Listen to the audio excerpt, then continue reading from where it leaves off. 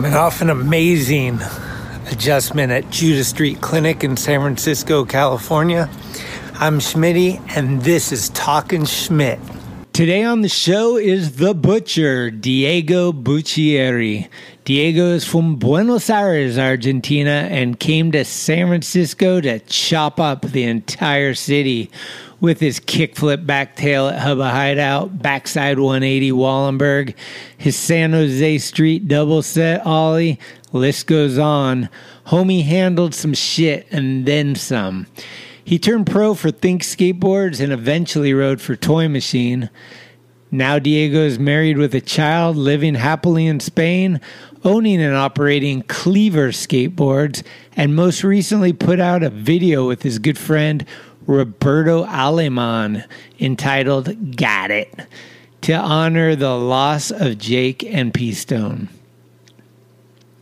He's a huge Oasis fan and has no hesitation in telling you who his favorite Gallagher brother is. Liam. Always. Yeah, fuck Noel. I don't like Noel. He sucks. Yeah, I like them. Okay, kids, today we get to announce the winner of the $80 Talkin' Schmidt gift card for naming in order all the voices of my intro. Before we announce it, here's the answer. Starting out with Eric J. It's cool, like tonight is the night. Jeremy Fish, Dan Drahobel, P-Stone, Oh, big dog's in. Ronnie Sandoval, Schmitty. Ryan McWhorter, The Bod, 96 times, Schmitty. Lizzie Armano, Thanks, Schmitty. Jake We on, Phelps, Schmitty? Senator Talkin' Cranston, Schmidt. Alex Horn, Ron Allen, Tim McKenney, I need shit in my pants. Evan Becker, Sneaky, Rolodex is fucking deep. Darren Navarrete, For the Ones, The ones. Trixie, Ashley Trujillo, Who is this guy? Thinks he's tough shit. Arco, What's up? Mike Archimedes, Chris Pastris, Dune, We're tastemakers. and Big Hungry. Come on, Schmitty, what the fuck? And if you get the end one where it says, you really are doing it. But no one did, but that wasn't part of the question. But that actually is Mudhoney from a concert I went to at the Warfield where I lost my ID. They found it, brought it up on stage, and said, "This is Greg Smith's driver's license." Greg Smith could be anyone. Let's hear it for Greg Smith. Anyway, now for the winner. And the winner is David Rickey from Fort Wayne, Indiana. Thanks for playing. We're going to have another contest soon with a $100 gift card to Blue Plate. Details later this episode? Next episode? Coming soon. I also want to give a big shout out to Backdoor Shop in North Carolina. Shout out. They actually made a pretty damn substantial order and are carrying Talkin' Schmidt out there. So we are officially, that's right, kids, we are officially in North Carolina. If you need the gear, get to Backdoor Skate Shop. They've been in the biz for 26 years. So legit, definitely. Big love, guys. Thanks for the support. Shout out. The phone lines have been really super quiet during this pandemic, but look who we got here. It's our friends from Shieldless Magazine. What up, Schmitty? This is Nick and Ruben from Quarantine Call with Shieldless Mag. What's going on, Schmitty? Greetings from the road. We're currently on a road trip, moving myself from Portland to San Diego. Wanted to return the favor for you leaving us a voicemail. Here's Ruben with his first question. All right, Schmitty, so my question is, which company's team in skateboarding would you compare to the legacy of the SF Giants and why? We know you got a good answer for that one. My question is, post-quarantine, cross-country road trip, dream team, who are you bringing in the van? Filmers, photographers, skaters, whoever you want. Gas is paid for, food is covered. Who are the ultimate road dogs? Thanks again, Schmitty. Thank you for being on our podcast, episode 22. Hope you're having a good one. Thanks again, Schmitty. Stay safe. That's too easy. Anti-hero for sure. The 1-8, which we all know is Matt Cain. Tony Trujillo threw out the first pitch of a Giants game, and he's got the SF Giants colorway for the Vans shoe. They also had the tribute board, Champions of Nothing, and they're from SFCA, just 7-minute walk from where the Giants play. So, yeah, anti-hero for sure. Dream road trip starts with Cranny for sure. He's the catalyst to a good time. Photographer, tough one, but we're going to go all load up. Yeah, we're going to load up Big Blue. We're going to maybe get the flag covered so no one thinks we're Trump supporters. And we're going to head out to Montana with the photographer being Mr. Fatback himself, Joe Brook. I'll be filming, but definitely bring multiple cameras. Cranny and a Super 8. One other filmer, tough one. Filmer. Who do I want to work with? Filmer. I'm going to say Matt Bublitz. We're going to go Bublitz. He's got some of the best B-roll in the biz, good attitude, and the dude rips on a board. So, yeah, Matt Bublitz. Skate crew, let's start with the Hemi, 2014 Skater of the Year. My good friend Wes Kramer, he's in the van. Boom. Yeah. We're going to probably have to beg, but Dandra Hobel, you're a must. So let's get Danny in there. We're going to round up the bod and the gut for fucking shenanigans and good time and the history of broship. They've been family for days. Evan Smith, Ronnie Sandoval, Sammy Baca for sure. Let's round it out with two of the best in the biz. Ishad Ware and GT, Grant Taylor. Pretty sure that'll get the job done for an article, a video, and a shit ton of fun. Barbecuing, laughing, and fucking whatever it takes. Road trip, yeah. Pandemic, it's been a minute. Let's do it. Also, since this is I Dream a Genie Make-A-Wish vibes, I'd love to have a second van so we could either have a ladies van or a mix-em depending on the vibes. With, let's see, Mimi Noop, Lizzie Armano, Alicia Lee, Brianna and Fabi, Nicole House and Alana Smith, and CB and Nora if there's room. Be super fun to camp with the ladies and hit a bunch of parks and collect street clips the whole way through. Fuck, dude, thanks for using that Anchor hotline and calling in. Appreciate that. You guys are first to do that. And I'm going to send you a t-shirt. And before we start, I just want to say, I know the audio is not optimal. We're dealing with Zoom, technology, Wi-Fi, long distance. But this is my good friend from Spain on Zoom, so I hope you're able to bear with the audio and listen as we discuss some good times with epic stories of amazing friends and times. In other words, it's going to break your head. And now for my interview with the second most famous Diego in all of Argentina.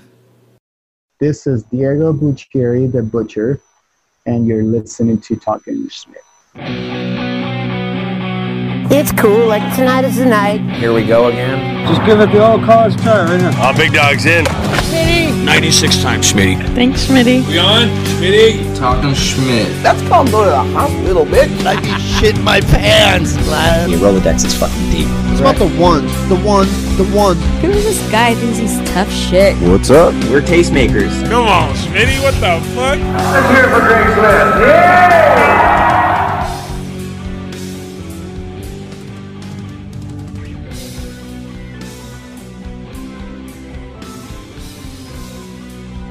Is it my imagination, or have I finally found the guest I'm looking for?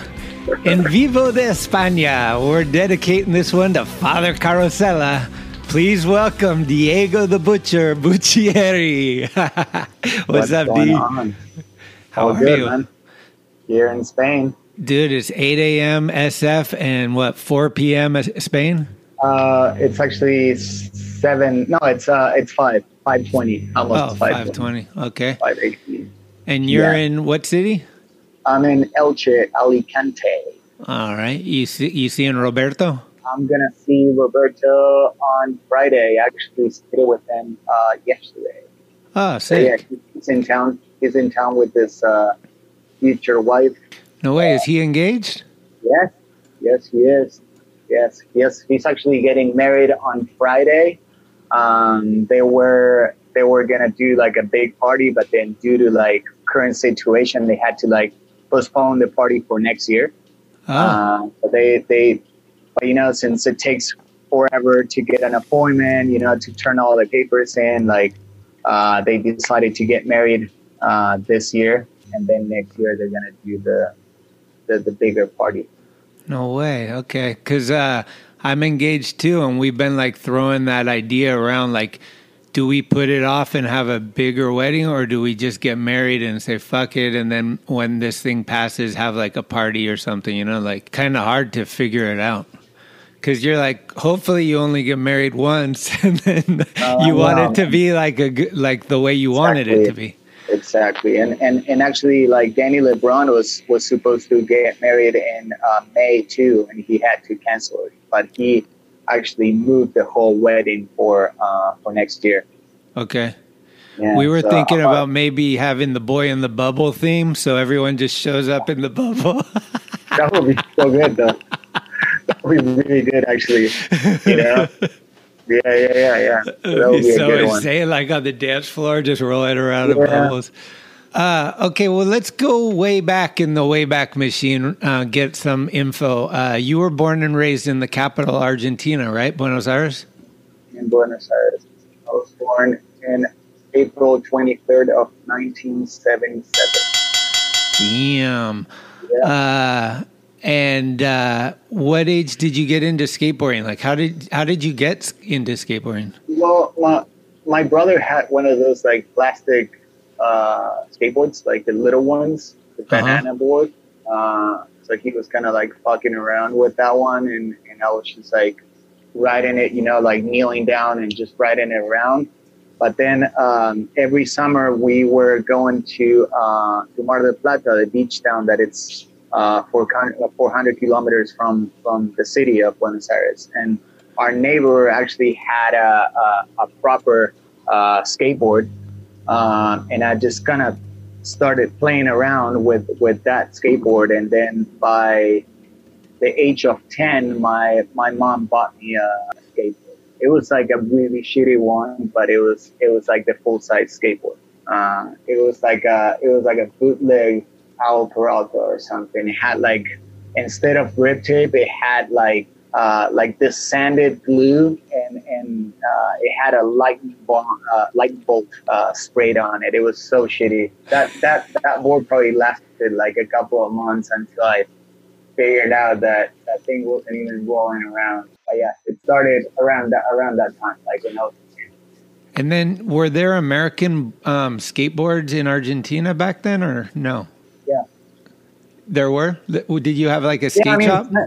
Santa Cruz, and there was one shop that carried all the Santa Cruz products, and then there was one that carried all the Powerful Peralta products, and then like a few other little shops will have like Vision and a couple other brands, but really small. I mean, back then they were super expensive, and a lot of small like local brands were making boards there. So it was really hard to actually buy a US board at that time. Oh, for me to have like a Santa Cruz board, that was like my first board. Somebody had to bring it from the States because it was like almost impossible to buy it in Argentina. Oh, wow. What board was it? Do you remember? It was a Jeff Kendall, the graffiti one. Oh, okay. Actually, I was like looking through stuff that we had here at my parents-in-law house, and actually have that reissue board signed by Kendall. No way. Because I told him the story, so he sent me one of those boards signed. Oh, sick. So what sparked it for you though? Like your brother got you into it, and then like how did you kind of like take it to the next level? Or like did you see videos or magazines or other kids in town? Or it was at that time there were like two small groups of skaters in my neighborhood. The older ones were into like punk rock and hardcore. So those guys were kind of like leading the way. And then there were a few younger kids who started skating at the same time as me. And that was kind of like my crew. But it was like, I grew up in like a small neighborhood. So it was like really hard to get videos or even get any info, you know, like at that time, getting a Thrasher magazine was like really difficult. You have to go to like a certain place in downtown and buy it, and it will be like maybe 6 or 7 months old. And same thing with the videos. It was like getting a copy from a friend that got a copy from another video, and like you know, we will do like VHS parties, you know, like we'll just go to one of the dude's house and watch the videos, but maybe that video was like, you know, 2 years old or something. Yeah, but that was kind of like how we got into it. And then the whole music and everything around it was kind of like what got me into it, you know, the whole culture part of it. Who were some of the early guys that like you were stoked on? What videos were those and stuff? Well, I mean, there was like a Savannah Slammer video. There was the Santa Cruz video. Can't remember the name of it, but it's the one that one part who was it, Jason Jesse or Eric Dressen, someone got out of jail or something. Oh yeah, maybe Streets of Fire. Streets of Fire. I think that's the one. It was the one with Nadas doing the fire hydrant. Yeah, that one's so classic. So yeah, so Nadas was definitely one of them because, you know, I also loved the fucking haircut that he had at that time. It was like a surfy way. Yeah. It was like I was looking more into like the street skaters because we didn't have any ramps at that time. So Gons, Nadas, and Tommy Guerrero and all those guys, you know. But again, it's like I will get a Thrasher magazine every, you know, whatever, 5 months or something, and just study it, you know, like looking over and over and over, and just get all that info that I could, you know. Yeah. And describe like Buenos Aires a little bit compared to the U.S. Like it's not the smoothest streets and stuff, right? Like to find spots to skate, like is it more challenging? Yeah. Yeah, I mean, at that time it was like the era of like jump ramps, but we would just steal wood from like different places and build our own like little jump ramps. So any street that it was like okay to ride over, like we'll just use that. But then as I was getting older, I started to meet people in different places, and I would just go into like downtown and skate a plaza that had like a smoother ground. But yeah, Buenos Aires is a massive city, so it's like just to get around, it takes forever from one place to the other. So we will kind of try to like whatever during the weekends, just go skate, you know, like the financial area and you know, skate the spots around that little zone. Because if you try to like skate from one side of the other, like, you know, it will never happen. It's too big. But yeah, the surfaces were like super shitty, and they still are, some of them, but you know, with the time they've been building more and more stuff to skate, you know. Yeah. What was your go-to jump ramp trick? I would just do judos. Judo? Or the, what was it called? The kind of like they tweak like the mosquito. Was that the one called? Oh yeah. We used to call it mosquito. It was more like it was like in between a method and whatever, like a technique, but grab like backside. Yeah, like a grasser, but tweaking. No, like a Japan grab, but grab like from you know, backside. Right. So it was like, we used to call it a mosquito, whatever. But yeah, then like hippie twist and all that stuff. What's the hippie twist? It was like the 360 early grab. I don't know if that was called the same, but we used to call it the hippie twist. Sick. And what was it like skating around town? Like, was it dangerous? Like, would you ever get chased? Like, what was people's impression of skaters in Argentina? Well, at that time, it was like super, super underground. If we would skate like downtown, all the security guards will be like, dude, just fucking get a job, you're good, fucking stop doing this, stop breaking things. Like, we're always kind of like the bad kids. And I mean, most of the friends that I had at that time were like really troubled kids. Yep. We'll just go skate something and they will hit the security guard, or like we'll always try to do something bad. But yeah, it was like there was no info about it. But then like a couple of TV shows started showing skateboarding a little more. Then there was like a TV show that it was like super popular. We'll do interviews with them. So that was kind of like what got skateboarding a little more well seen to other people. But not until like, maybe 50 years ago, like skateboarding was something that people will be interested at, or will see it as something positive, Right. And did you guys have any parks? The only park that it was around the time that I started skating was Moon Road, the one that you skated, the big bowl. Oh, in the mall. Yeah, the one in the mall. But that was like an hour and a half away in a bus for me. Yeah. And it was like a giant bowl, like a 10 or 11 feet deep bowl. That, like, I was not able to skate that's for sure. For me, it was all like street skating and then jump ramps. But then, not until when I was like 16 or 17 that we actually started building our own parks. It was all street skating basically. And so you were like looking at the mags and studying the mags and stuff, and obviously dreaming of United States. Like, it was always the as a little kid, that was kind of like the only thing like that you could see possible if you wanted to live, from skateboarding. So there was no way to make money in Argentina if you were a skateboarder. So like, if you wanted to make a living, you had to like go to the States. But then like, none of my friends were able to travel to the States because it was really expensive. right. So with all this era of like us trying to put together contests and building parks, we were at least able to travel to Brazil or travel to Uruguay or travel to Chile and meet new people.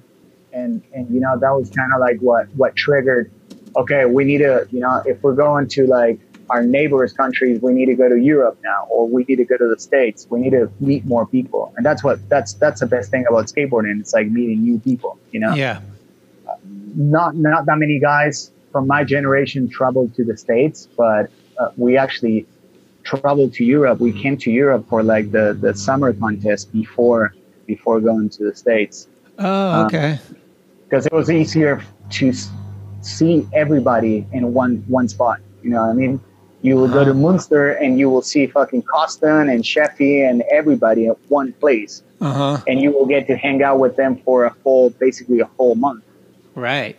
Yeah. So what was that like? That was your first trip out of the country, was to Europe?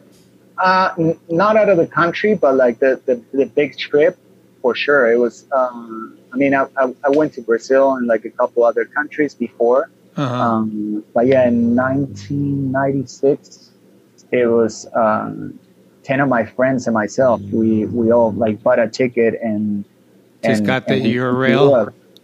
Well, yeah, I mean, I think we flew into Belgium and then we did the whole circuit of the whole month with barely any money. So it's like it was insane. Sleeping in the streets, like going to the contest, meeting people, staying with them, like the classic all way to travel, you know. Who were some of the early people you met? Like, who were some of the first pros you met from the States? Well, it was crazy that the first contest we went to was the Northampton Badlands, and I was wearing a Toy Machine shirt from the shop that I used to ride for, and the first person I saw when I opened the door was Ed Templeton. Oh, damn! But he looked at me, looked at the shirt, kind of like we stared at each other, like, you know, like yes, and then, you know, like, and Ed remembers that. It's super crazy that Ed, after all this year, remembers really? that. Yeah, That's sick. And so did you kind of meet people in Europe, and is that how like it came so that you would go to United States? Sort of, yeah, because we went to all those contests and we got to skate, you know, right next to the people that you look up to and you will see in videos. And I remember the one thing that Jeff Rowley said, that, you know, like, from seeing magazines and videos, you will always see the best of the US guys or whoever.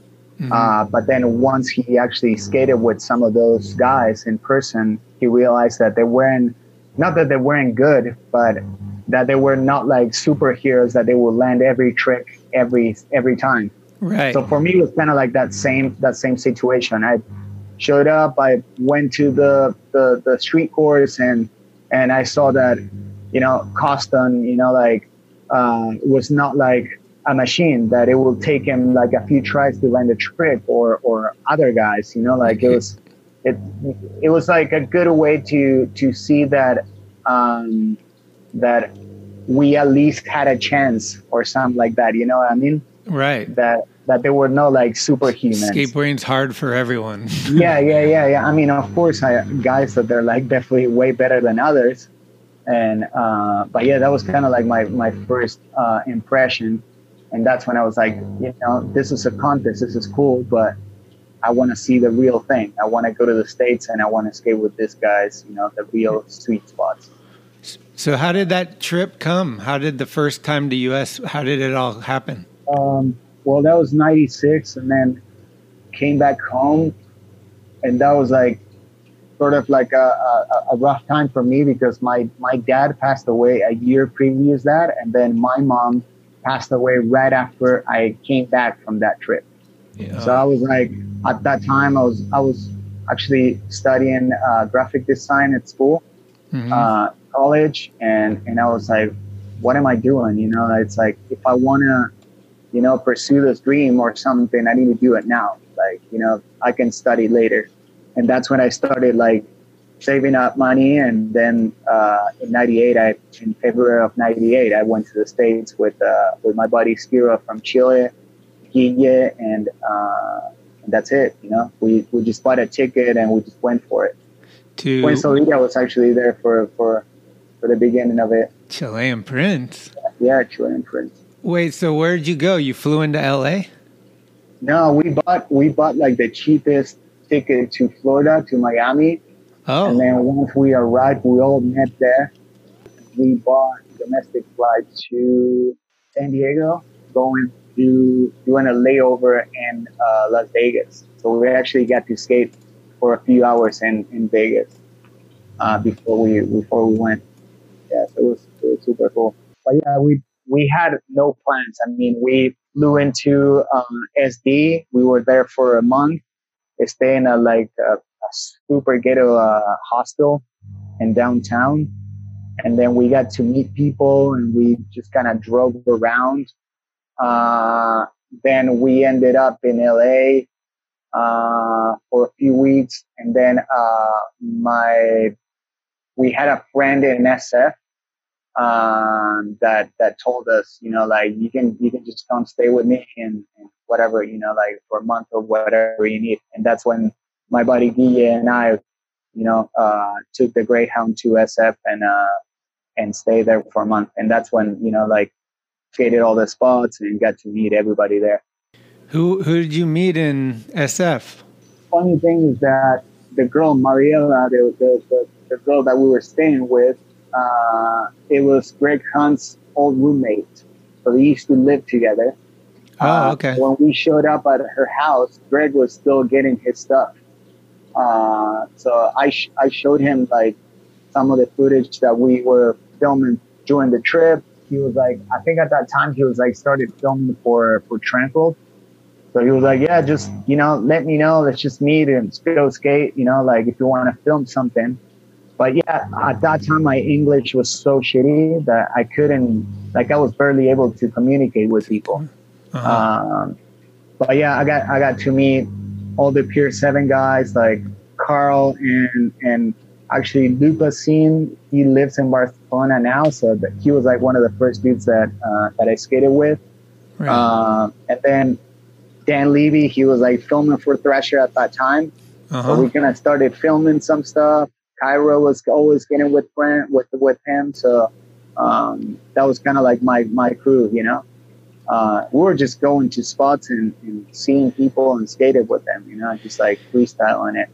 And you kind of already knew some of the spots from the magazines. Like it was almost like tourist, like I got to go see this. I got to go see that.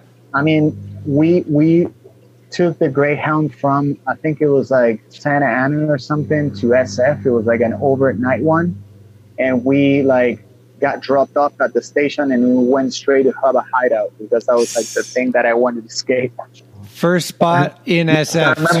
I remember going there, no sliding it with the bag there, everything there. So it's like just so like overnight sleeping on the bus, like just not giving a fuck.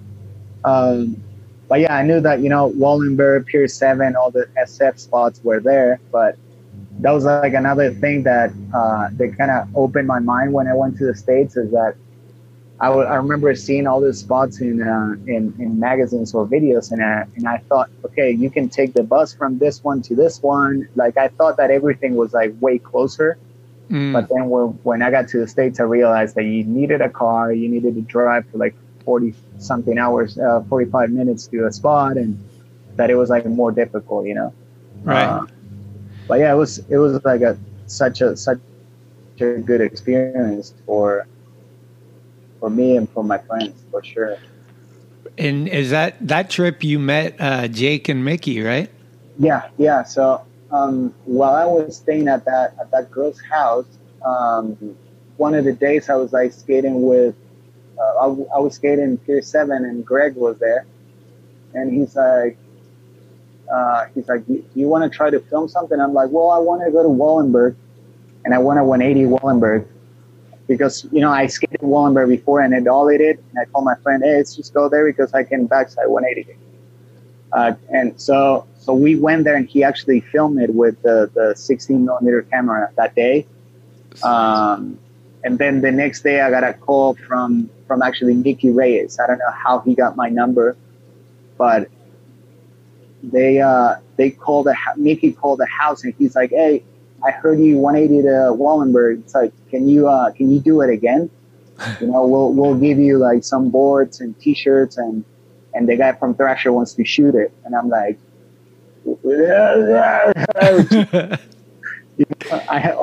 my friend was obviously translating all this, and I'm like, let's go. The next day we went there, and we went back, and Luke was there ready to shoot, and then Cardiel and Julian were there skating Wallenberg. So I was like tripping out. Oh. So that was the second time I did it. That was the one that it was shot for Thrasher. And no ramp. No. And I didn't like going through the fence, so I would just push from that one little alley where they placed the... Straight from the back. Yeah, straight there. Damn. Like, not that many people all did tricks down it without a ramp. Did tricks for sure. It's like there's no way to get speed for it, but yeah, like the first couple of tricks, I remember people were actually bombing the hill and going. Yeah, like Mark came through the fence, but I didn't like that way because didn't Gerwer do the same thing? Mm-hmm. I think Gerwer did. Frank went through the fence, but it was better for regular footed because they can like carve around and hit it straight. But for me, it was like so weird that I'd rather just like throw my board and jump straight at it. So was Jake and Mickey at Wallenberg that day? No, none of them were there. Just Cardiel and Julian and Luke. Yeah, and Cardiel and Julian left. I mean, I remember I started trying it, and then by the time I landed it, like, I think those guys were gone. Maybe I can't remember. Okay. But the thing is, like, that was like maybe a week or two before I had to go back to RG, and through one of my friends in Argentina, I met Bob Burnquist, who lived in SF at that time. Oh, yeah. So I called him and I'm like, dude, do you think I can get some boards from you or something? And he's like, dude, just, come at my house and we'll go to or call Mickey and just go to Deluxe and he'll give you boards and stuff. And we ended up just going there. Like, I think it was like a week before I had to go back to RG. So I showed up at Deluxe and Mickey was there. So he like gave me all this product and then he drove us to Thrasher. And that's where Luke and Jake showed me the blueprints of the magazine where it had the contents page doing the 180. Oh, it was like that quick. Yeah, it was that quick. Head broken. I was like tripping for sure.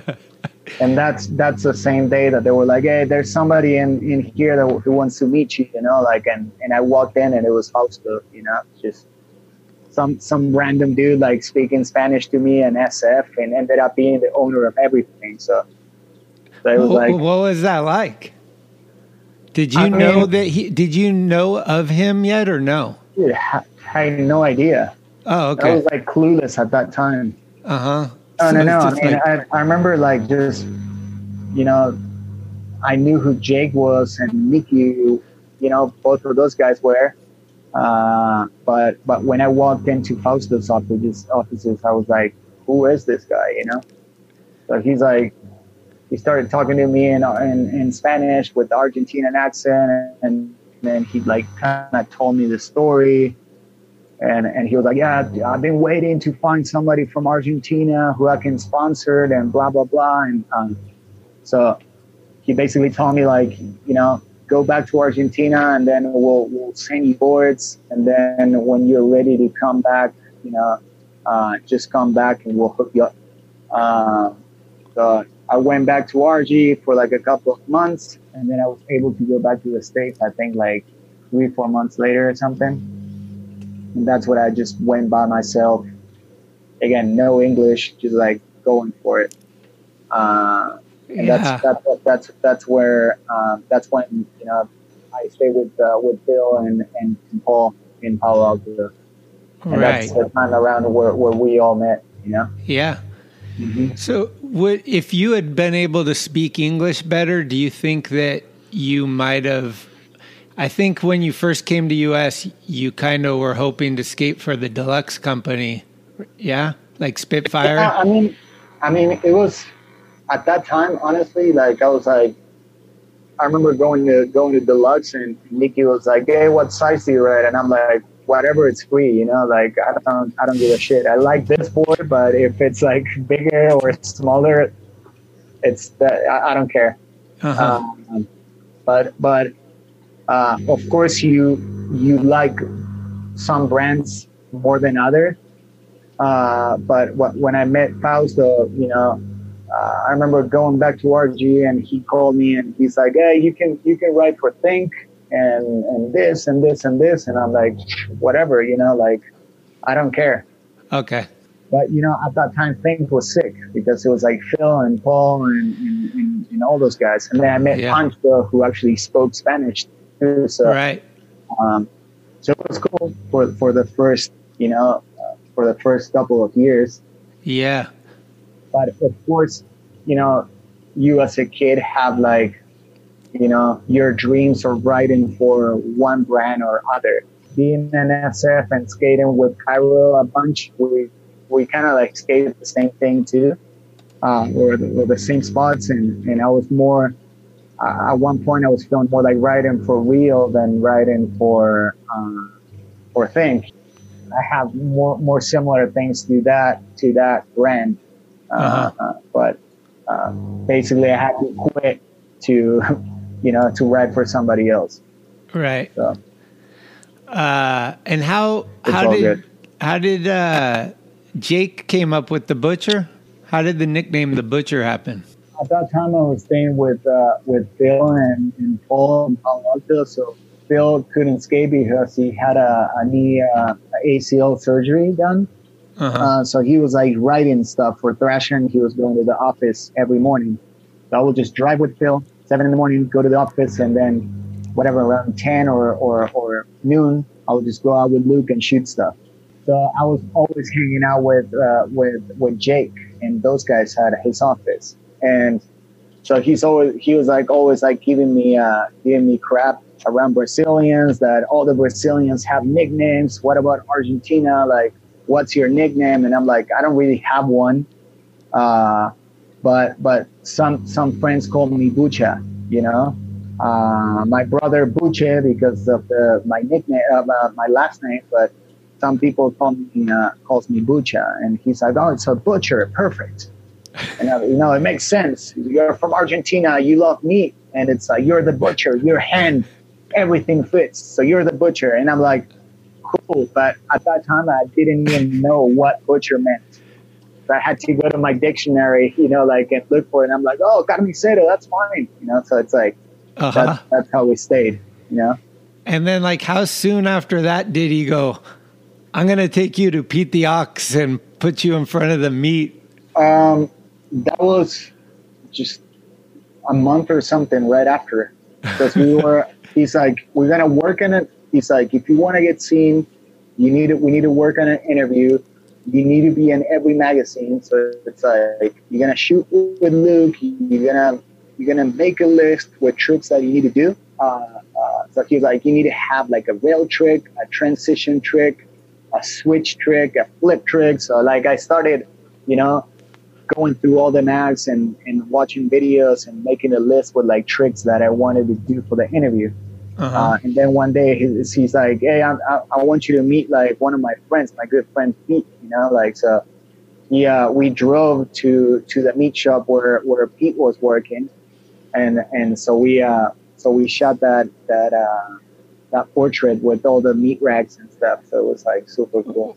Were you tripping out on that stuff, or were you just like, this is incredible? Like, no, not at all. I mean, it wasn't. I mean, it's not that I worked at a butcher, but I wasn't like tripping out about seeing like cows hanging from there.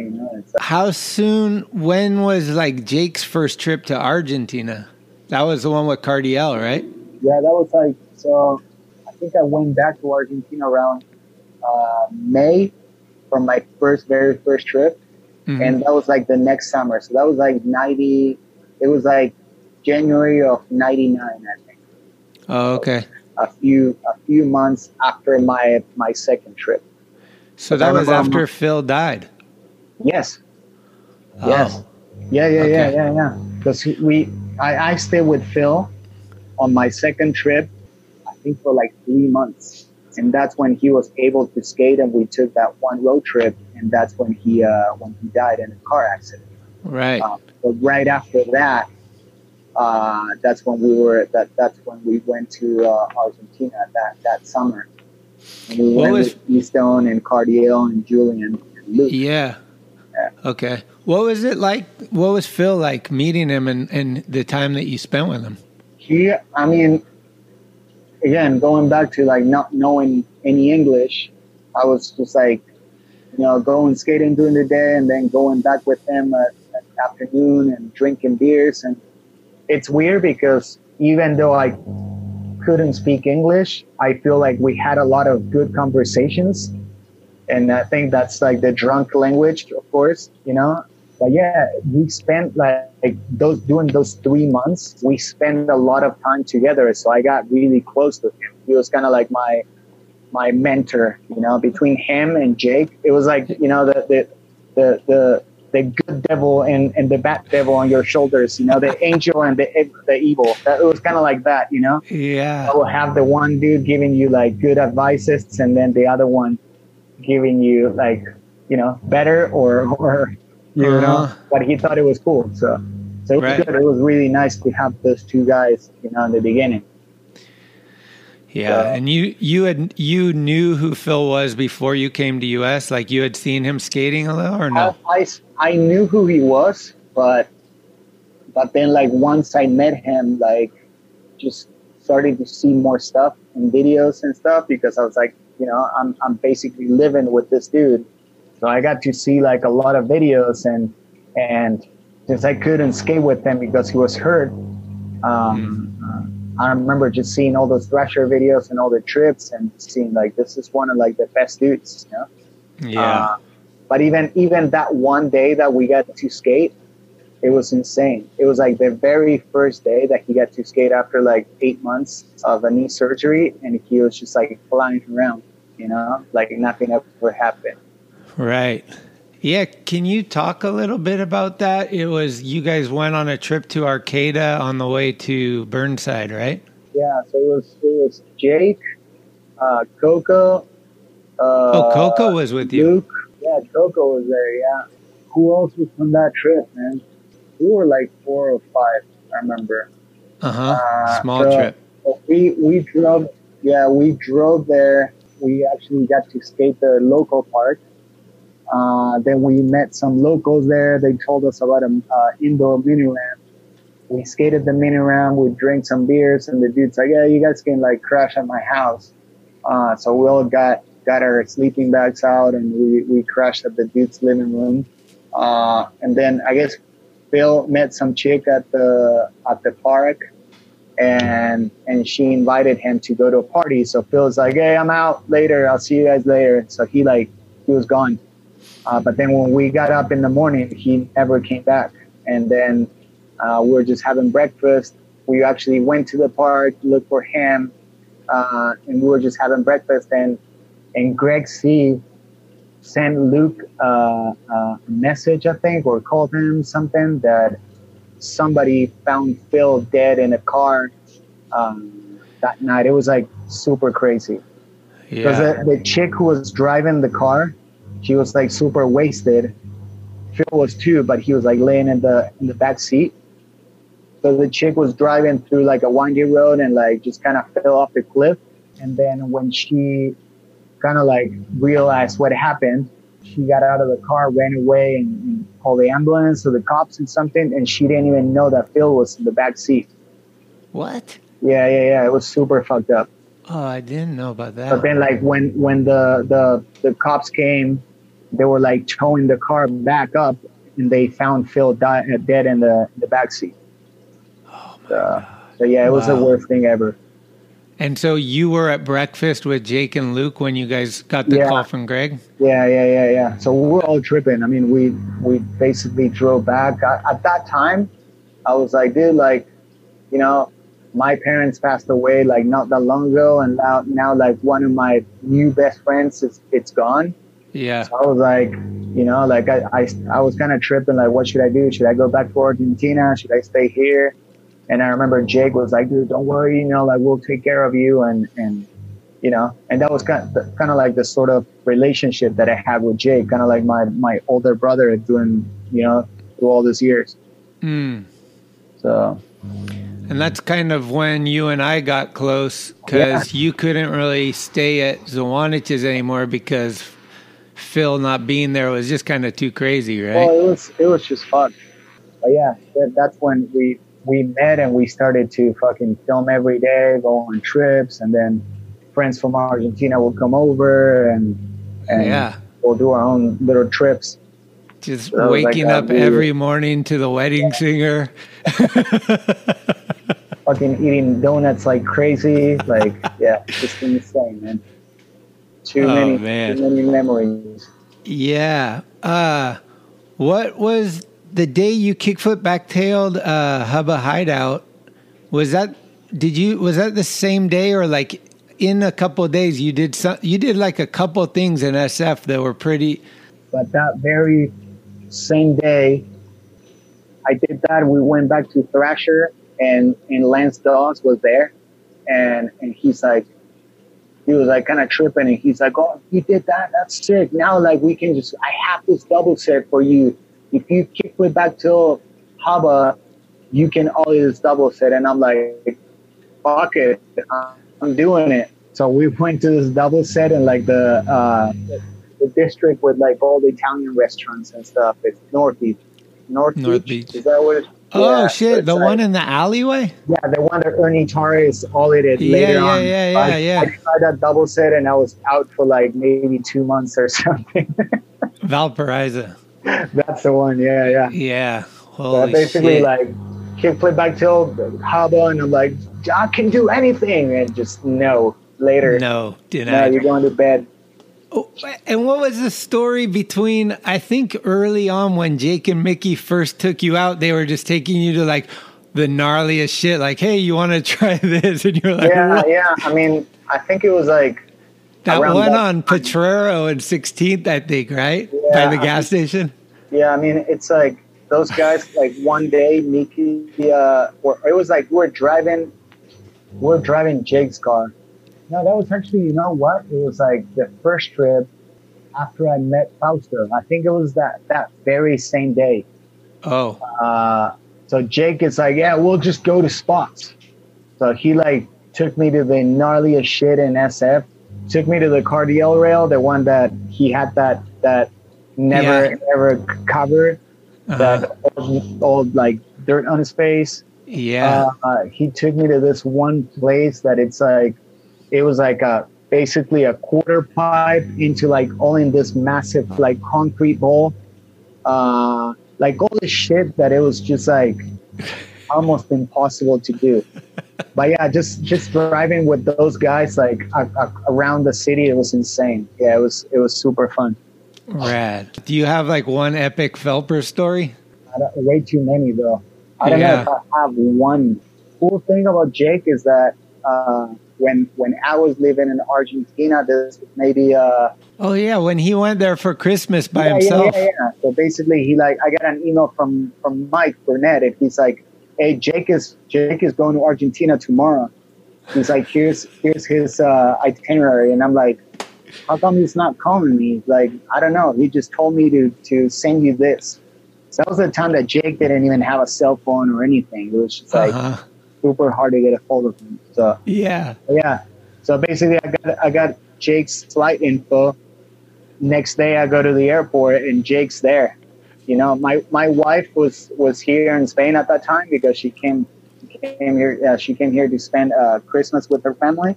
But Jake showed up and he was there for Christmas for like, I think it was 2 weeks.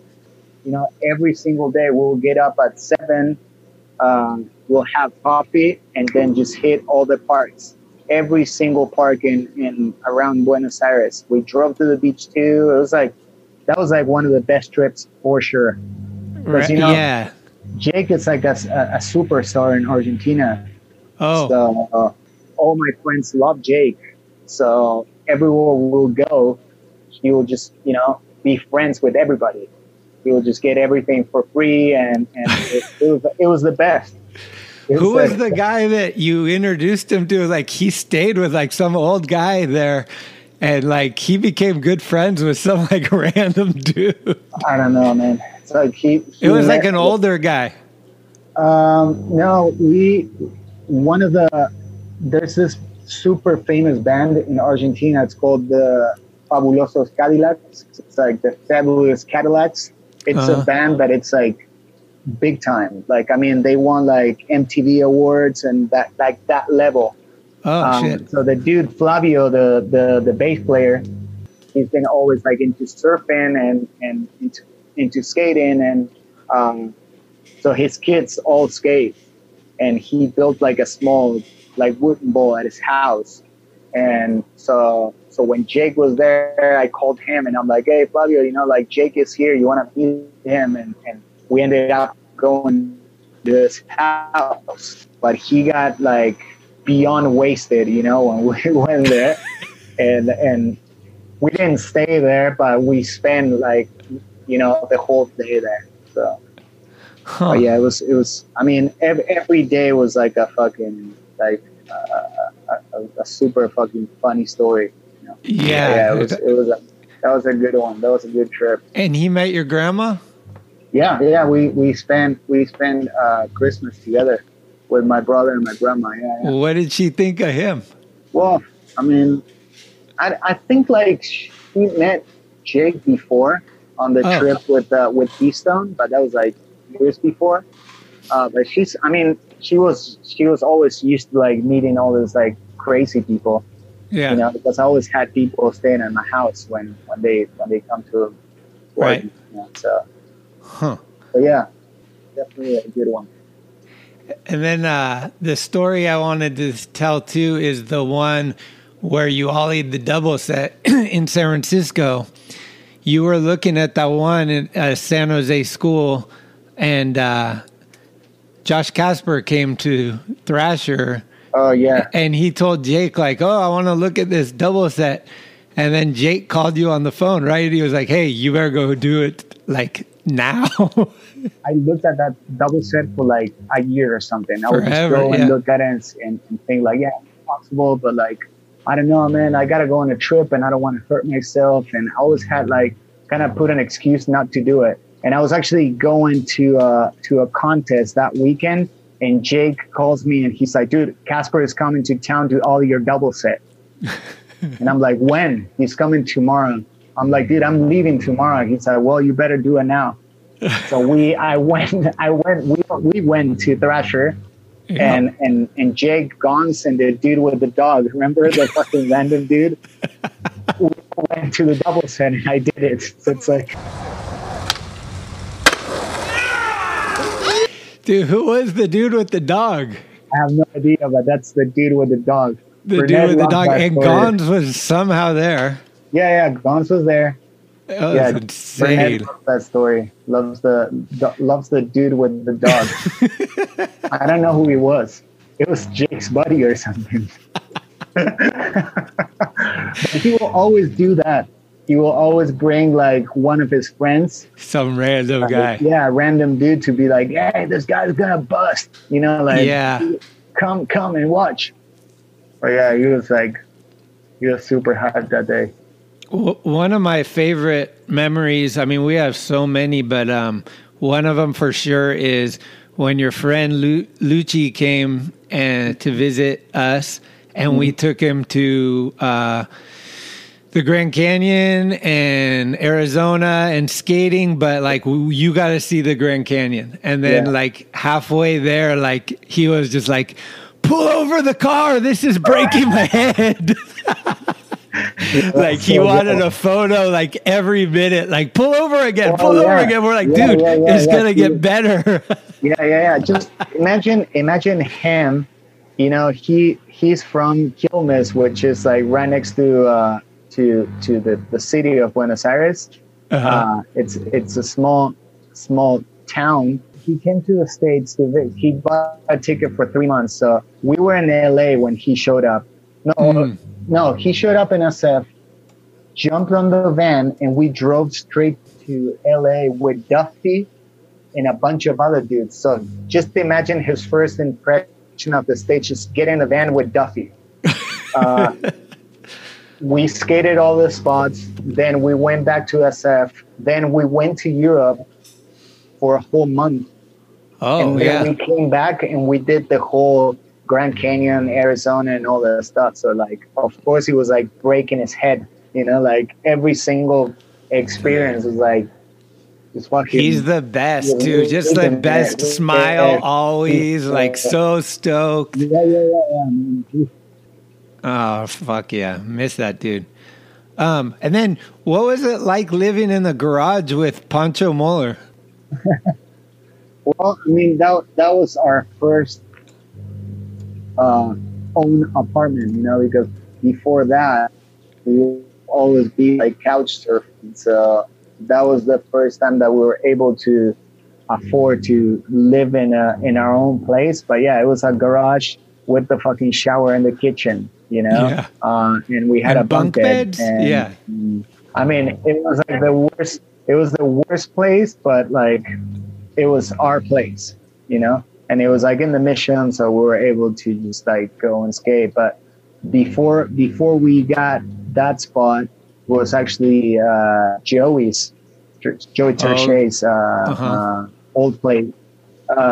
we stayed at a crack house in like close to 3rd and Army, and that was like the worst experience. Punch is like, dude, I got these friends that like we can just stay with them, and I'm like, cool. Is it safe? And he's like, yeah. They live in a big house. We can just like sleep in the basement. It's all good. And it was like a couple of blocks away from 3rd and Army, but it was actually like a crack house. You know, it was like a bunch of fucking hippies selling drugs, and so like we had to get like picked up, go to Think or Thrasher, and then like get dropped off, because every time that Pancho will go out and try to go to the grocery store, he will get robbed.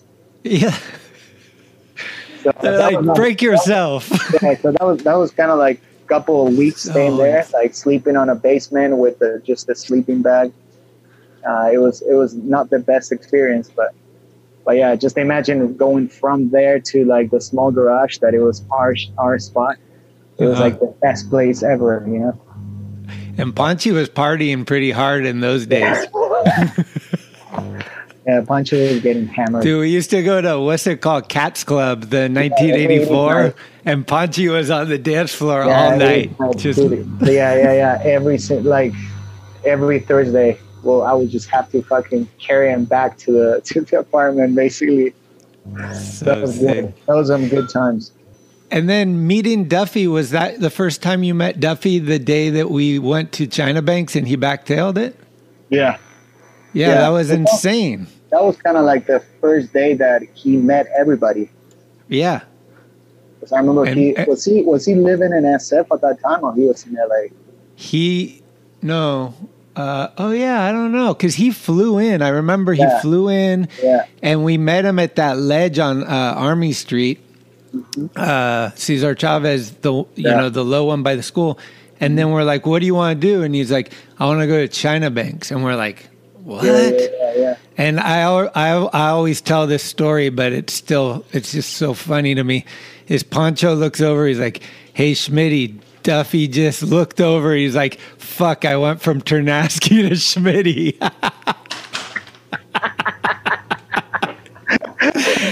I was like, you fucker. I was like, yeah, he was like, I went from Danny Way to Pancho. Holy shit, yeah. But that back tail at China Banks was so sick, and we're just like, whoa. Freaking out about that. It was a good one. All right, we're going to take a little break and hear from some of our friends, and we'll be right back. What about McKenny? And now, another first impression with Timothy Donald McKenny. First Impressions by Timothy Donald McKenny.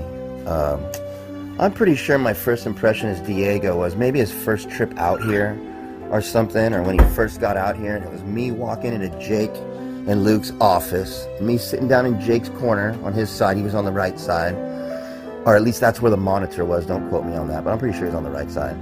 And him turning on a video, VHS, old school style. It's Diego sponsor me, or just his footy or whatever, and him looking at me, pretty much letting me know, hey, you're on your way out, because the real killers are coming, bud. I remember the look on his face, like, sorry, bro, your hash-ass style is pretty much dead, dude. Your nose picks, that's 80s, bro. We're going for kill yourself this year, bud. Toy machine style. You're out. That's my first impression of Diego, and he did. He came here and mauled it. Switch backside tail slides on hip-high shit to shove it out. Nollie backside 180 kick flips over garbage cans on their side, the big square ones. Ask Schmitty. He'll tell you the stories. He was the one.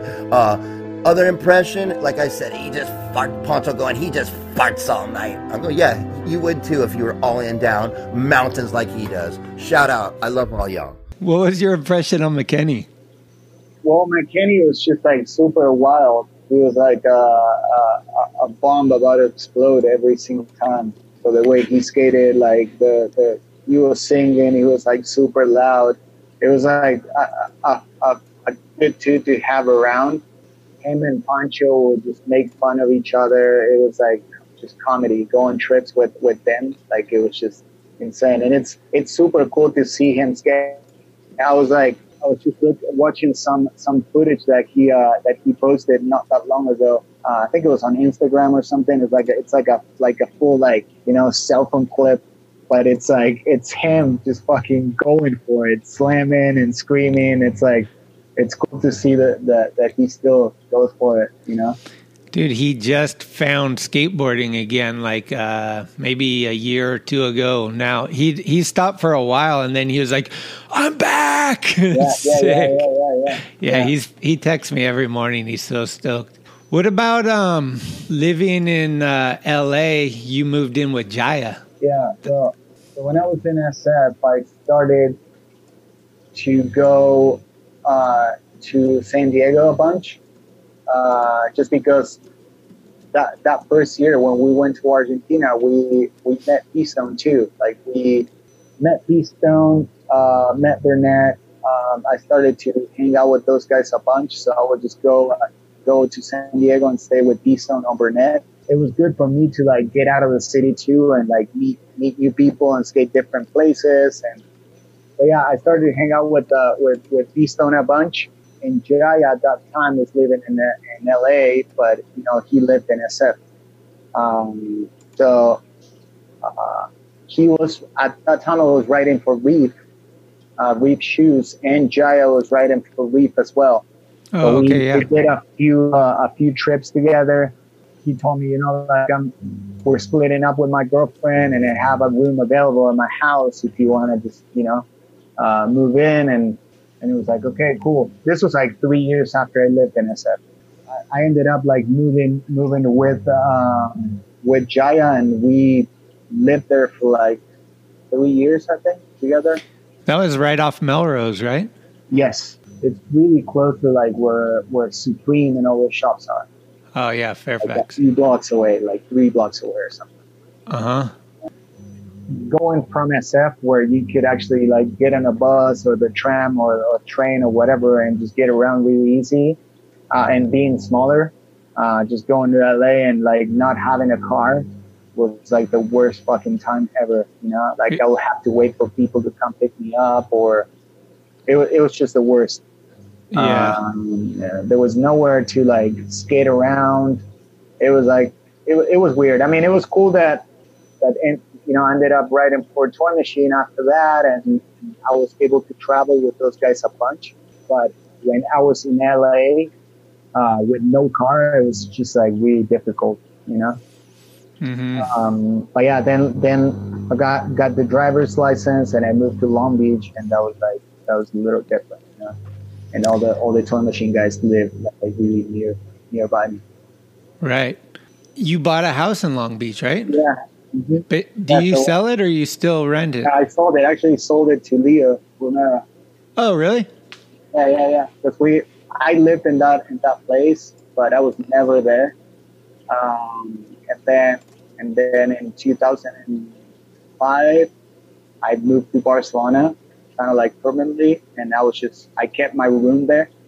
But then when I moved to Argentina, you know, like, just paying a mortgage in the States, paying a mortgage in Spain, it was like too much, and I had to get rid of it, you know. Oh, okay. So Leo has that and his place? I think so. I haven't talked to Leo for a while, but yeah, he got the house, and then he bought that one. He's probably renting it out or something. Give me some fucking reaction from, like, how do you think it was for Milton to be Skater of the Year? Like, se enganchó como le gusta, él probó con zurda. ¡Gol!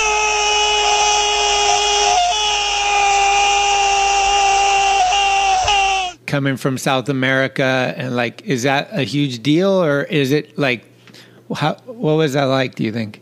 Well, just he's Argentinian. Think about Milton, like his dad, Tattoo. He's a generation older than myself. So he was kind of like one of the first pros in Argentina. Milton's dad? Yeah, Tattoo. He was like one of the best at that time. Oh, shit. So he was like winning all the contests. He was like gnarly dude skating. He still like whips. Right. So he had Milton when he was 18, at super young age. So Milton, like, basically, you know, was feeded with skateboarding since he was born. So that's all he knows. It's like skateboarding, you know. His dad, all his dad's friends skate. then his younger brother Ezekiel, and then his youngest brother Manu. They all skate. Then his parents are split up, but his mom is going out with the dude that skates too. So it's like, and then Milton's kid, his daughter skates too. His, the mother of his daughter skate. Like everybody, it's like full skate family. Yeah. It's like seeing Milton. I mean, I didn't get to see Milton when he was like too young, because that was the time when I was in the States. But then I saw Milton, like when I was going back to Argentina, I saw kind of Milton like going from like a tiny kid to someone who was like, he definitely had the potential to become, like the one of the best dudes. Yeah. Of course, he was like 3 times ahead of everybody, with skating. He was like 3 times faster, 3 times bigger, 3 times everything. Yeah. And the only thing he needed was that push of going to the States, because he was like, going to Brazil and going to but you need to go to the States and hang out and breathe skateboarding in the States, because that's your, the final test. Right. If you make it in the States, if you like skate the gnarly spots in the States, if you're in the magazine, if you if people likes you like in the States, that's it, and that's what happened to him. He did everything he could in Argentina until he saw that, okay, the only way for me to keep moving forward is going to the States, and look how far he went, it's insane. It's like the stuff that he did last year and he's still doing, I'm sure. It's stuff that nobody's going to be able to do for years, Yeah. It's going to be even harder for him to match what the stuff that he's doing. Right. How much bigger or how much gnarlier can you get, Yeah, after breaking his leg, you know what I mean? It's like, there's some stuff that he did in Argentina that, of course, people, don't get to see in person. And it's like, as gnarly as some of the stuff that he did in the States. Yeah. It's sick. Okay, well, we're winding down. Talk about the video part you and Roberto filmed. Well, I've moved back to Spain in March of 2018.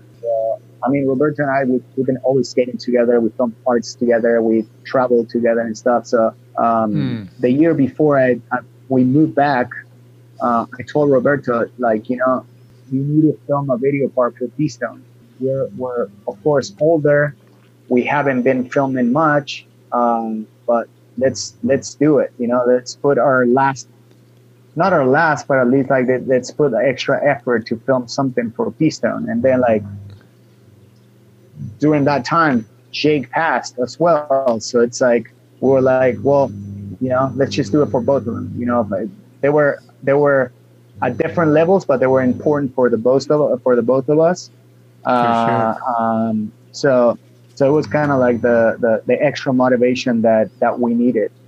So we ended up kind of at first it was we ended up just kind of filming each other, in a good, all days. And then, but then we met Blay, a guy from Barcelona that he was super down to film with us all the time. So we ended up just going out with them. But, having a kid, at that time I was working for Nike too, have my own board brand. It was really hard for me to find time to skate. But having that motivation, you just you make your own time. So we ended up just filming. It took us about a year with all the travels, all the trips that each of us had, and we made it happen. It was days that we'll be trying a trick, dying, our legs were falling off. We're like, why are we even doing this? You know, like, no, we don't even have nobody's paying for, we don't have sponsors that pay us. I mean, I own my own brand, but it's like, all I do, it's like ride boards for free, basically. Same thing with Roberto, but it was like, dude, we got to do it. You know, let's do it for P-Stone and Jake. So it was like definitely a really cool project to work on. But yeah, we premiered it, and then like when we did the 2 premieres here, we were kind of like, fuck, man, now what are we gonna do? Because that was kind of like what keeps us moving, you know. Yeah. So now we're whatever. We actually got to skate the other day, dude. And he's the Spanish band's team manager now, so I'm sure he'll be able to travel more. But good. Yeah, it's cool.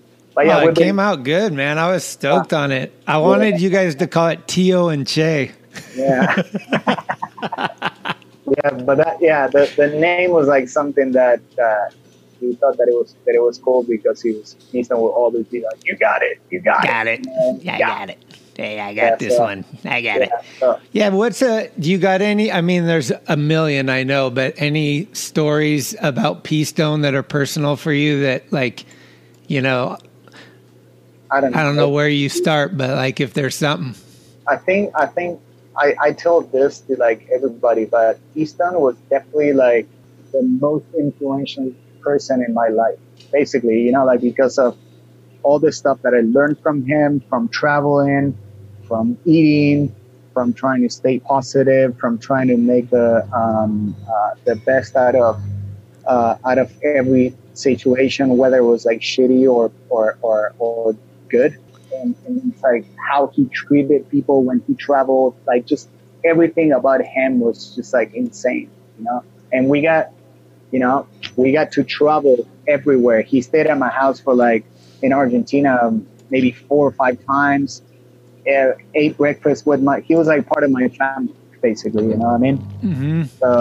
So it's cool. Like a lot of people got to meet P-Stone. They were like fortunate to meet him because he was definitely one of those guys that like it's really hard to find somebody like him. For sure. So yeah, I mean, I have like 1,000 stories, and it's like it's weird because in every situation you can think of him. You know, like, or you can even just say like, this is how P-Stone will react here. You know what I mean? When you're like feeling like, oh shit, man, I got to sleep on the floor now. And you're like, no, P-Stone will be psyched. You know what I mean? So it's like that's kind of like the cool thing about P-Stone. Yeah. So. Dude, like all this stuff that he had prepared for, like he had the little, the fold-up bag in his camera bag, like just in case of an emergency. Like he had an extra sock. Like he had so many things. It was like, and he always had a beer hidden, like somewhere, like just in case for fucking neutralizer. I gotta neutralize. Yeah, and then you know, like the whole packing for trips. You know, like bringing 4 t-shirts, 1 sweatshirt, shorts, 1 pants, and fresh underwear and socks for the way back. But I was like, dude, what if it's like super cold? And he's like, well, just wear 4 t-shirts and the sweatshirt. You know what I mean? So he had it all like figured out. It was insane. I love the fresh pair of pants for the flight home. He always kept one fresh pair for the way back. Dude, one time I took him to the airport because he was going to go to Hawaii, and he got a free flight because Anna's parents were working for United. Yeah. But to go on the free flight, it's standby. So you got to like dress nice. So he brought his suit with him, and he got into the suit right when we got to the airport. But he hadn't been in the suit in like a bunch of years, so it was so small. And he was like squeezing into the suit, and he's like, I got it. It was insane. Oh, man, I have so many stories about the guy. You do too, and it's just like, I don't know. That's the best part about him. Like, it sucks that he's gone 100%, but like, we're so fortunate to have so many stories to remember that can make you laugh and shit. Yeah, and he will still be with us because of all those stories and all the basically every day he comes to my mind in different forms, but like it's insane. It's insane. Like all the trips, like everything. Like we even like, because I was a couple of months ago. Well, I mean, last month we had our 15th anniversary of being married with my wife. Oh, sick! And we met through Roberta, but I actually met Roberta through P-Stone. Right. So we were like, without P-Stone, none of this would have happened. Like So same thing with like 1,000 other things. But. I started eating meat again because of P-Stone. Got a barbecue. Come on, you're the butcher. What are you going to not eat meat? Come on. You got to treat yourself. You're losing too much stuff. It's insane. You're missing out. So you got to eat this. You got to eat what's local. And I'm like, I always think about that. It's like whenever I go to like a random place, I'm like, I need to eat what's, local from here. Like I don't want to eat fucking India, you know what I mean? Like I want to, it's like, it's cool. It's a lot of like good memories and good learnings from that dude, for sure. Fuck. Yeah. What have you been doing recently, like with all this shit going on? Like, how are you staying positive? Like, what are some things that you're helping you? I mean, since we moved back, I was actually working for Nike, doing like a bunch of different things. So the first couple of months I was like staying busy working from home with some of the accounts that I had to deal with. But then like I did 3 seasons of my board graphics, or I try to like stay creative and try to do things that maybe in a normal situation, I don't have the time to do it. Right. So it's like, that's what I've been trying to do. Okay. Trying to like make the best out of everything. You know what I mean? It's all we can do. Do you read it all or no? Not as much as I wish. You know what I mean? But same. I was like, something that I got into it. Like, I did yoga in the past, but then like this since we moved back, I was actually going to a yoga place. But then with the lockdown, I couldn't go. So I was just doing it at home in the morning. Then like trying to work and stay busy during the day. I don't know. That's like the only thing that you can do. Yeah. There's nothing else. Try to stay healthy and healthy in your mind too. Yeah. Just look at. Yeah, man. There's still a lot of good shit going on, and you just have to focus on that stuff, huh? Yeah. And then just think about like, there's a lot of people losing their jobs now. There's like, still like a bunch of stuff that it will happen with this that it hasn't happened yet, and we're lucky that within all this bullshit, like skateboarding, it's like it's doing good. Yeah, it's unbelievable. Shops don't have boards. Factories are like backdoored, like they can't produce enough boards. So, with all this bullshit that it's going on, we're like super lucky that skateboarding it's like surviving. Because in the 100%. Beginning, like a lot of people were kind of like, everybody was kind of like, dude, how can we help all the shops? Because it's like, this is gonna be really bad for them, and it's like. Now you talk to all the shop owners and they're like, dude, this have been like the best, months for hardware sale in years. Right. I don't know what it was. Maybe because you can just buy a skateboard and like do a couple of ollies in front of your house and you're happy. I honestly don't know what it is, but it's like, it's good that it's happening. Yeah, we're very fortunate. Yeah. Quick question about Oasis. Yeah. Favorite song? There's a few. I'm going cigarettes and alcohol for me. Well, that's a good one, but the thing is, like, for me, when I grab a guitar, definitely maybe it's the first one that I learn, and it's like the best one that I can play and sing.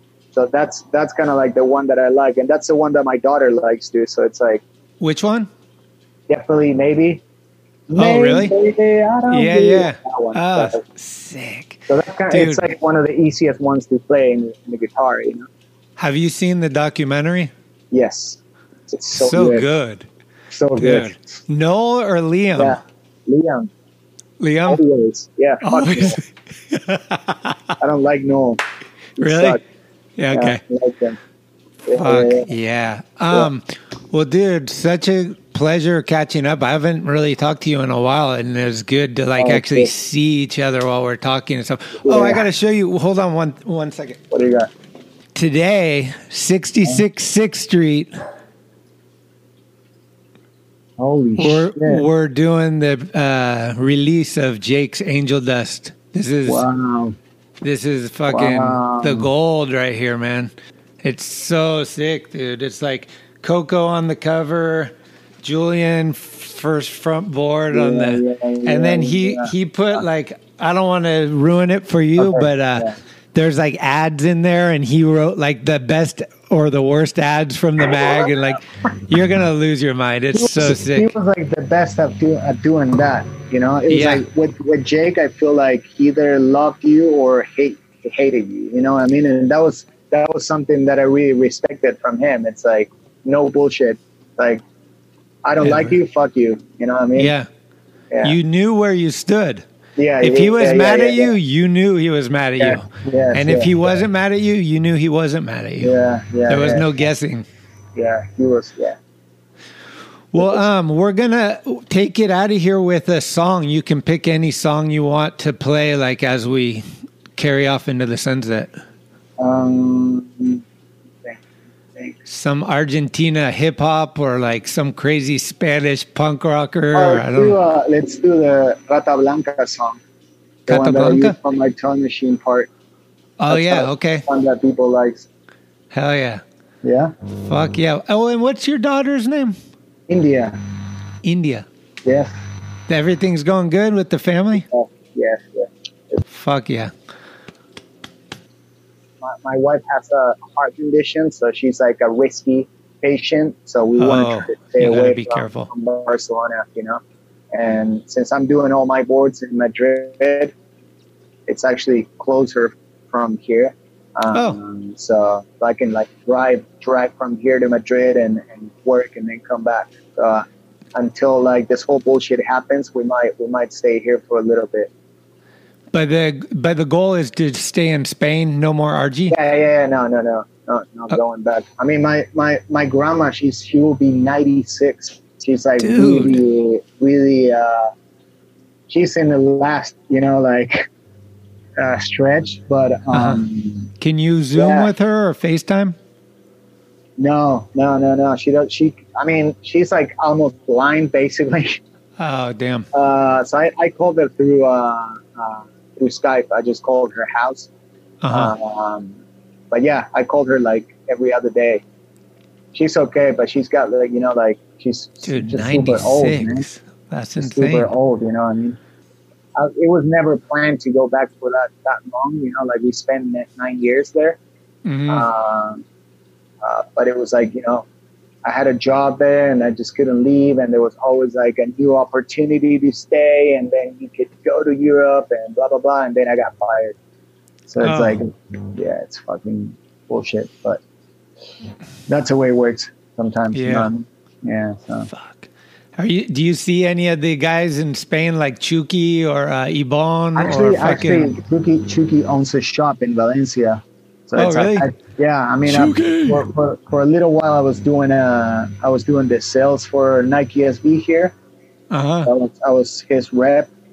No way. Now I sell in Cleaver. You know, like so. I'm in touch with them in Madrid. What about Noro? I haven't seen Noro in like a long. He's fucking nuts, man. The craziest guy ever. He's so crazy. I've been back for like 2.5 years, and I haven't seen him yet.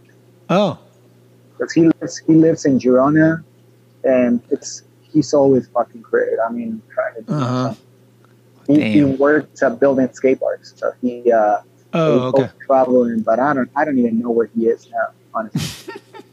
But yeah, the dude's fucking nuts.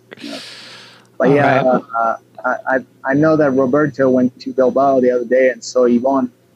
Oh, sick. Yeah, he's still crazy. You know? He's on Instagram. He's ripping though. He's skating still. Yeah. He's probably crazier than ever, but right. Yeah, I need a haircut. Yeah, that's the cool thing about here is that all the guys from my generation are still like, skating. Yeah, at a different level maybe, but they're still like, we have a WhatsApp group with like all those dudes, and it's always LeBron. LeBron too. Like I was skating with them like a week ago. Oh, sick! And Javi, all those guys. Javi I think is in Bilbao now, but yeah, we all try to get together. The geriatric. That's rad. Retired skateboarders. Fuck yeah. Yeah, that's cool. I mean, we actually did a trip to the Canary Islands. All the like the older skaters. No way. We were there. Yeah, we were there for a few days. Oh, that's cool. Yeah, we were trying to do another trip, but like this fucking bullshit hit. So yeah, we'll see. Well, hopefully this shit will get better. Hopefully sooner than later, and we'll all be able to get out and fucking intermingle again. Yeah. The boards is going good? Yeah, it's pretty insane with this whole situation. I mean, at first I was like, since I started doing them in Argentina, and then when I moved here, I started the business kind of in my own. Because over there I had like the wood factory was the one kind of like distributing the boards. Yeah. So it was like basically what Ed does with Toy Machine. He does all the art and all the team and everything, but then like Swank owns 70% of the brand, Right. But when I moved here, I basically registered the brand here, and I started on my own selling some of those boards to FTC or Welcome, the ones in Madrid. So I was doing the boards with the small brand in Zaragoza, but then I started to add more shops, and I started to sell more boards, and now it's like I always wanted to make my boards in the States. So like somehow I ended up like reaching out to Bruce while making the boards with them. So he sends now them to that I don't Spain? have the Nike job, it's kind of like, yeah. Oh. Yeah, they're fucking, the boards are super good. Damn. I think we're going to make a McKenney reissue. Dude. Maybe we'll hit up Rodella.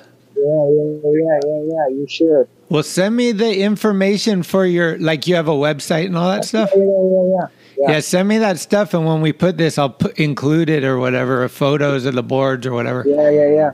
No, the cool thing, it's like Milton's middle brother, it's the only pro I have on the brand. Oh, sick. Yeah. So it's kind of cool. But yeah, I'll send you all this stuff. All right, dog. Well, thanks for taking the time. Yeah. So good to talk to you, man, always. Yeah, same here. Just hit me up anytime. Okay, same. All right, later. Stay safe, dude. All right, bye, later.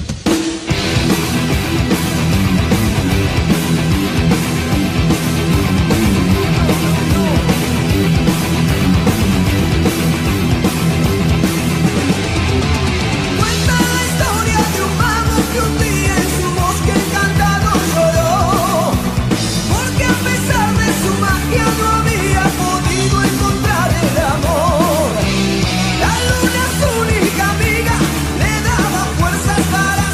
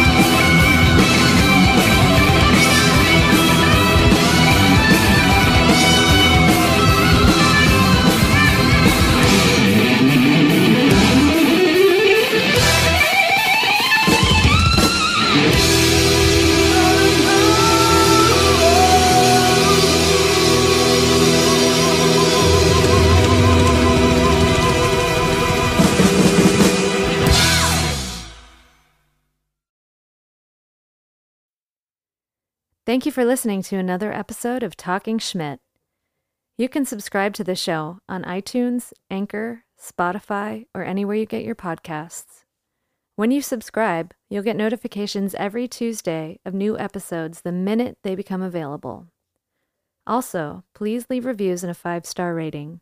It's the best way to help the show grow. All of the episodes will always remain free, but if you would like to help support the show, you can do so at TalkingSchmidt.com, where you can pick up some merchandise like t-shirts, beanies, hats, and stickers. The website has an entire archive of all of the episodes, with extra photos and videos. Email us with any suggestions, comments, or ways that the show may have improved your life at talkingschmidt@gmail.com. All interviews are conducted, edited, and produced by Schmitty. The intro music is Mary's Cross by the band Nature. A very special shout-out goes to the executive director, Cheryl Camisa. This is Talking Schmidt, where the Rolodex is deep, but the conversation is deeper.